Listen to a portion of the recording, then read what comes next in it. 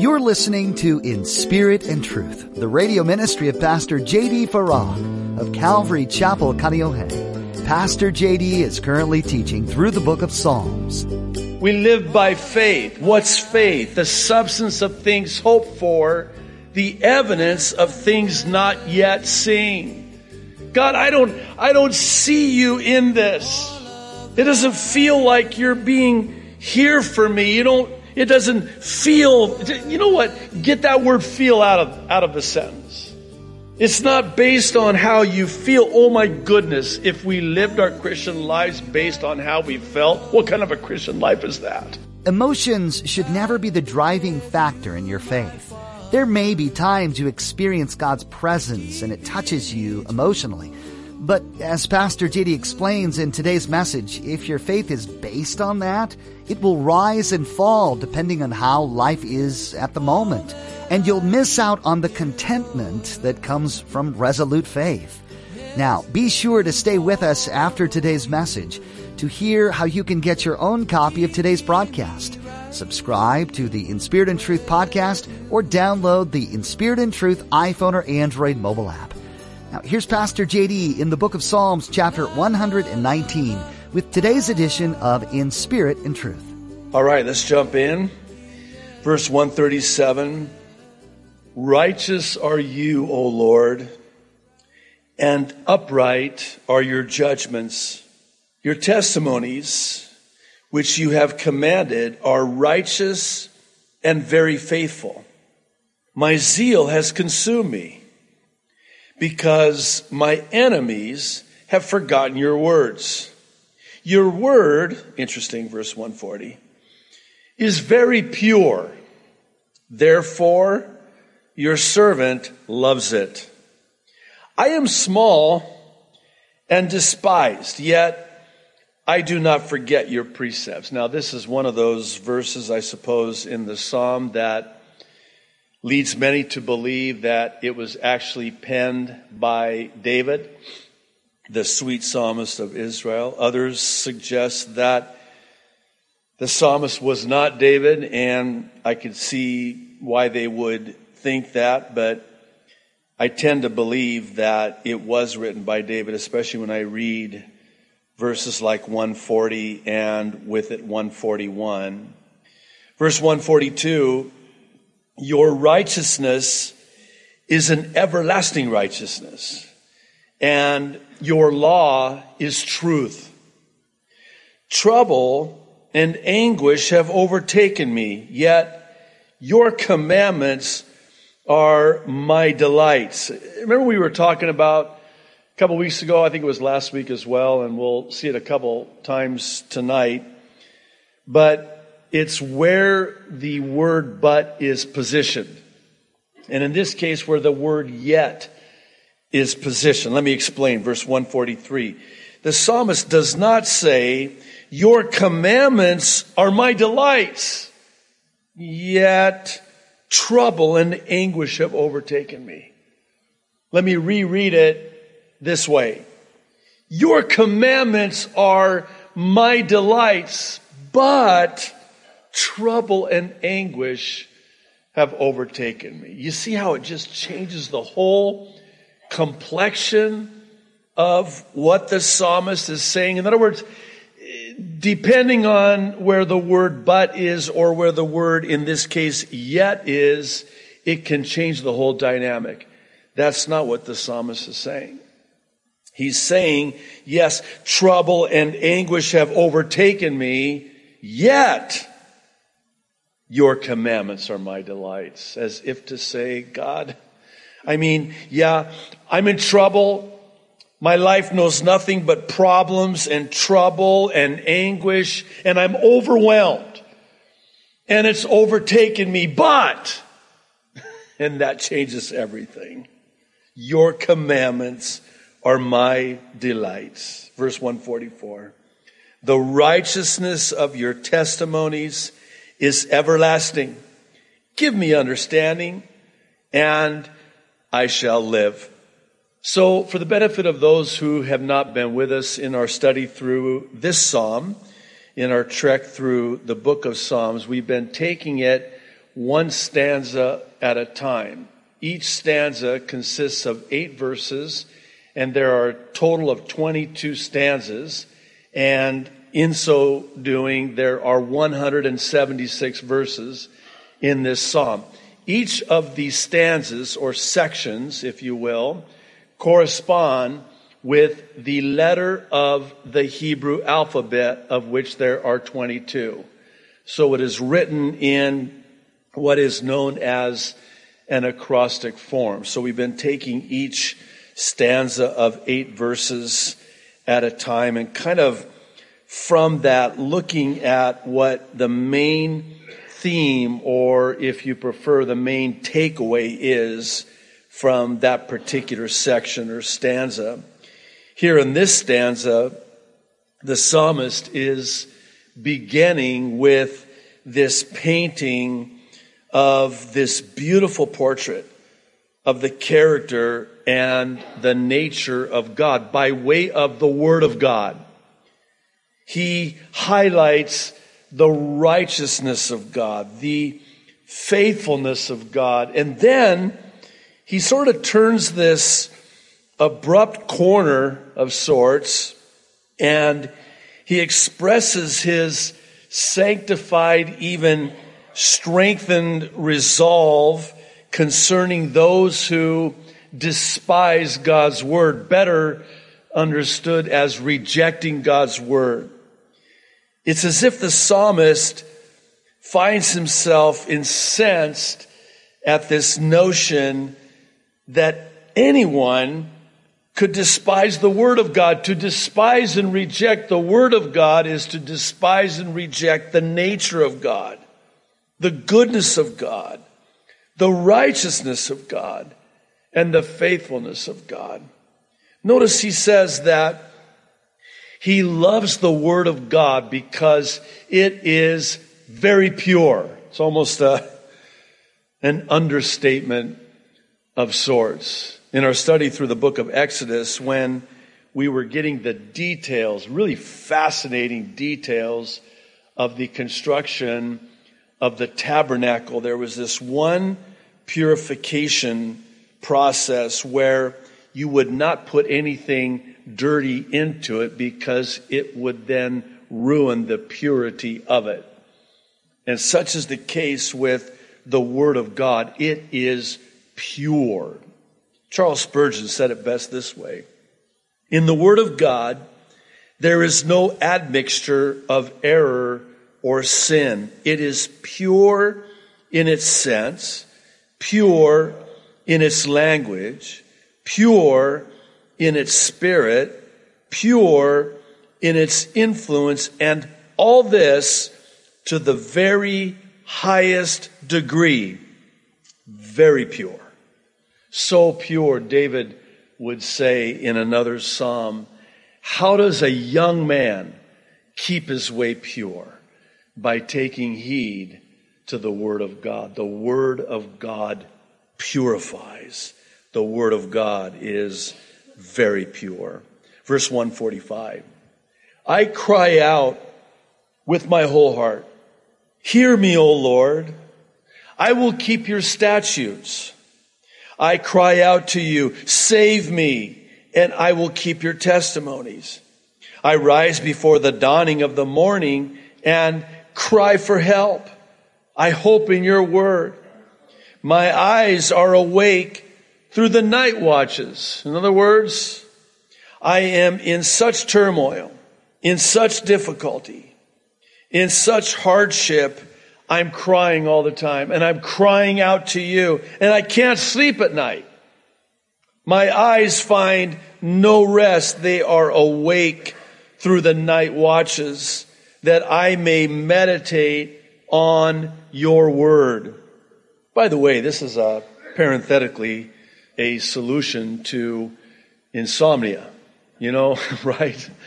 You know how it is that whenever you set your mind to pray or read God's word, or even sometimes go to church, especially at night like this, to a midweek Bible study, isn't it true that all of a sudden out of nowhere, a drowsiness unknown just comes upon you. Just try to, you try to, and all of a sudden you start yawning. And by the way, yawning is contagious, right? I mean, God forbid I should yawn. There have been times. I mean, that's pretty bad, right? When, I love it when people say, Pastor, I'm so sorry.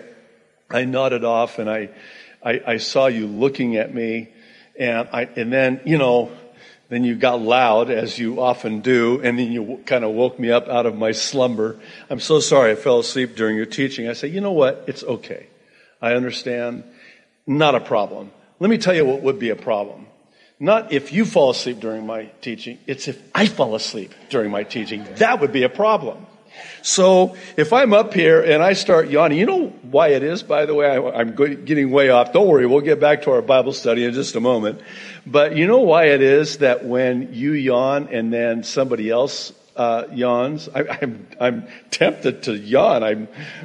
And just to watch this collective yawn throughout the church. But it's actually a compassionate thing. The yawning, when you see somebody yawn, and then this reaction that you have is to also yawn, it's actually a compassionate thing. Some studies have shown that psychopaths don't yawn because they have no compassion. Okay, let's get back to our Bible study. I know that was deeply profound. I mean, just that little tidbit of information, I'm certain was so very helpful to you, and I know you're so very grateful for that. So, what was I? Oh, here was the point. Believe it or not, I actually have a point. Imagine that. So, you know how it is that when you pray or when you read your Bible, oh my goodness, all of a sudden you're just tired and you're yawning and you're nodding off. So when you can't sleep at night, man, I always have a Bible right by my bed. And don't use your phones, by the way. You want to know why? This is another little tidbit of information for you. No extra charge for this. So the lights on the screen affect your, I guess it's the release of maybe the melatonin or something. The lights from a television screen or an iPad or a phone, that actually keeps you awake. It affects your sleep and circadian rhythms. There's something to do with the light and the way the brain, when it gets dark, the brain releases melatonin. That's why when it gets dark earlier, during the winter months, you get tired earlier. And when it stays out light later, you're not as tired until it's dark. I have this whole ritual before I, go to sleep. I mean, all the lights are off. I don't even have night lights because there shouldn't be no light in there. And then even if I do want to read a screen, I have these glasses. You can get them on Amazon. This is weird, right? I'm way off. Don't worry, we'll get back again. But it actually filters out, I want to say it's the blue light or whatever that light is. And that way it doesn't keep you awake. Because the brain gets tricked into thinking, light! Stay awake! You can't sleep. So anyway, all that to say, just read your Bible and you'll have a great night's sleep. Okay, where were we here? Somewhere in Psalm 119. Let's see, I think it was verse 149. Yeah. Hear my voice according to your loving kindness, O Lord. Revive me according to your justice. And then notice verse 150. They draw near who follow after wickedness. They are far from your law. You, verse 151, are near, O Lord, and all your commandments are truth. Concerning your testimonies, I have known of old that you have founded them forever. So this particular stanza really stands out in the sense that it speaks to the nearness of God in the midst of a very difficult and painful trial, as the psalmist expresses. And the reason it stands out so much is because oftentimes when you're in a trial, it can seem like God is distant, or even worse yet, he's just not there at all. I think of that famous poem, I'm sure you've heard of it, Footprints in the Sand, where there's two footprints, and during the most difficult times, there's only one set of footprints. And so the prayer, the cry is, Lord, why is it that every time I went through a very difficult and painful time in my life, there's only one set of footprints? You promised me you would be with me always, lo, even until the ends of the earth, that you would never leave me or forsake me. Yet during those difficult times, there's only one set of footprints. Where were you, Lord? And the answer is, oh, my child, my beloved, the reason why there were only one set of footprints during those very difficult and painful times is because that's when I was carrying you. See, one of the things that the enemy is very successful at in our lives is to get us to think that when we're going through a trial, that God is just really not there. And it seems like even our prayers are bouncing off the ceiling, and he seems distant at best, absent at worst. And we're going to be talking about this again towards the end, but the reason we buy into that lie from the father of lies is because it's based solely on feelings. We're basing that conclusion, God, where are you, on how we feel. That's a problem, because we don't live by feelings. We live by faith. What's faith? The substance of things hoped for, the evidence of things not yet seen. God, I don't see you in this. It doesn't feel like you're being here for me. It doesn't feel, you know what? Get that word feel out of the sentence. It's not based on how you feel. Oh my goodness, if we lived our Christian lives based on how we felt, what kind of a Christian life is that? That's no Christian life at all. Based on how we feel. If I lived my life based on how I felt, I would not be standing behind this pulpit right now teaching this Bible study. Somebody else would.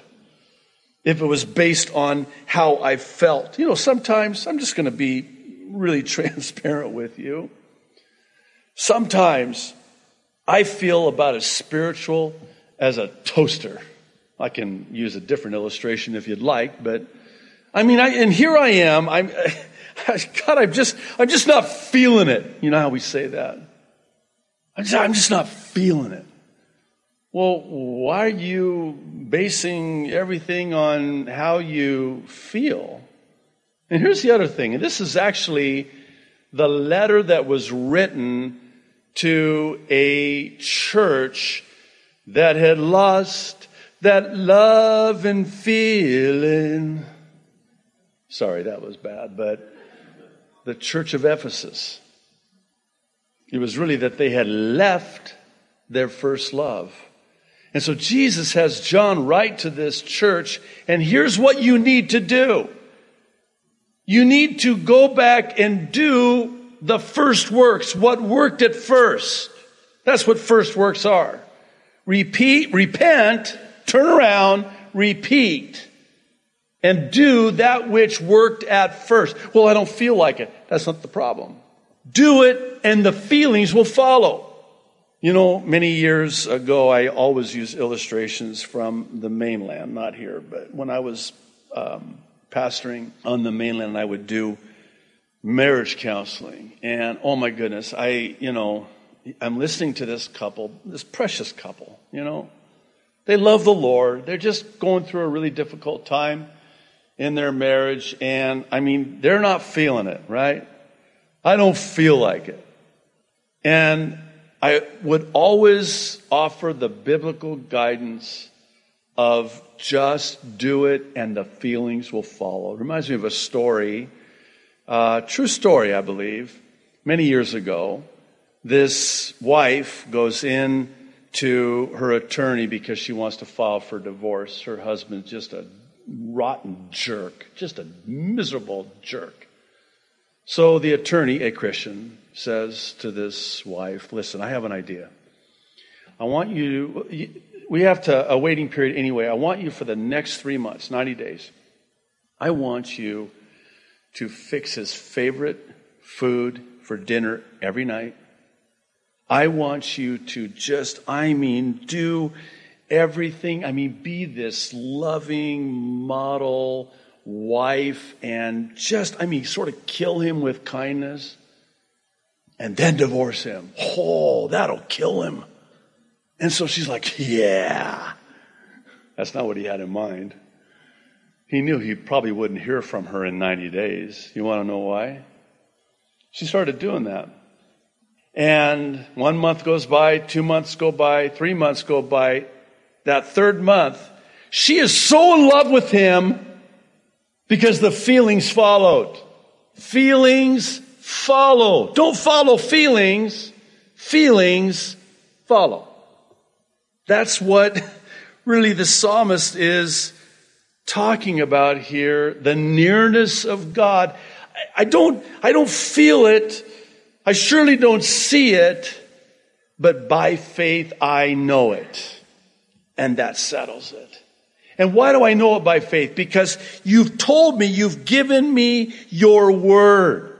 It's faith in the God of the word and the word of God. It's by faith. We live by faith.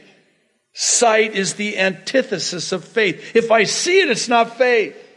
And what is it about us innate within our sin nature, our human nature really, that demands to see? We want to walk, our flesh wants to walk by sight. You know, we have that saying, seeing is believing. I want to flip that around. Believing is seeing. Believing is seeing. How many times throughout Scripture is it believing then seeing? Unbelief, I don't see. Believing is seeing. Not seeing is believing. That's not faith.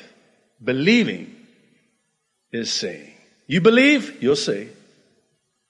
According to your faith, let it be done unto you. Let me just say lastly before we get to the next stanza. Never interpret the difficult circumstances as the absence or the distance of God. There's a lot to learn from the book of Psalms, and we're so glad you've joined us to sift through it all with Pastor J.D. Farag on In Spirit and Truth. The range of emotions expressed in the pages we've been studying give us an accurate and beautiful picture of our Heavenly Father, the almighty and loving creator of the world. Before we end our time with you today, we'd like to share how you can access more of these messages right now. Simply visit inspiritandtruthradio.com and click on Listen to search through our archive of Pastor JD's teachings. You can even take these messages with you on the go with our mobile app. Find a link to our app on our website or search for In Spirit and Truth in your app store. This will provide you with hours of insight into the Bible, helpful links, and access to the latest editions of Pastor JD's Mid-East Prophecy Update. In these updates, Pastor JD takes a critical look at the news and events happening around the globe and compares them to the prophecies of the Bible, sharing God's views on what's taking place. These messages are new each weekend and will help you put world events into an eternal perspective. These Mideast Prophecy Updates are also available to watch on our YouTube channel, which you can access through our website. Again, that address is inspiritandtruthradio.com. Thanks for taking the time to listen to God's Word today. We pray it's blessed and encouraged you greatly. Pastor JD will continue studying through the book of Psalms when you join us next time, right here on In Spirit and Truth.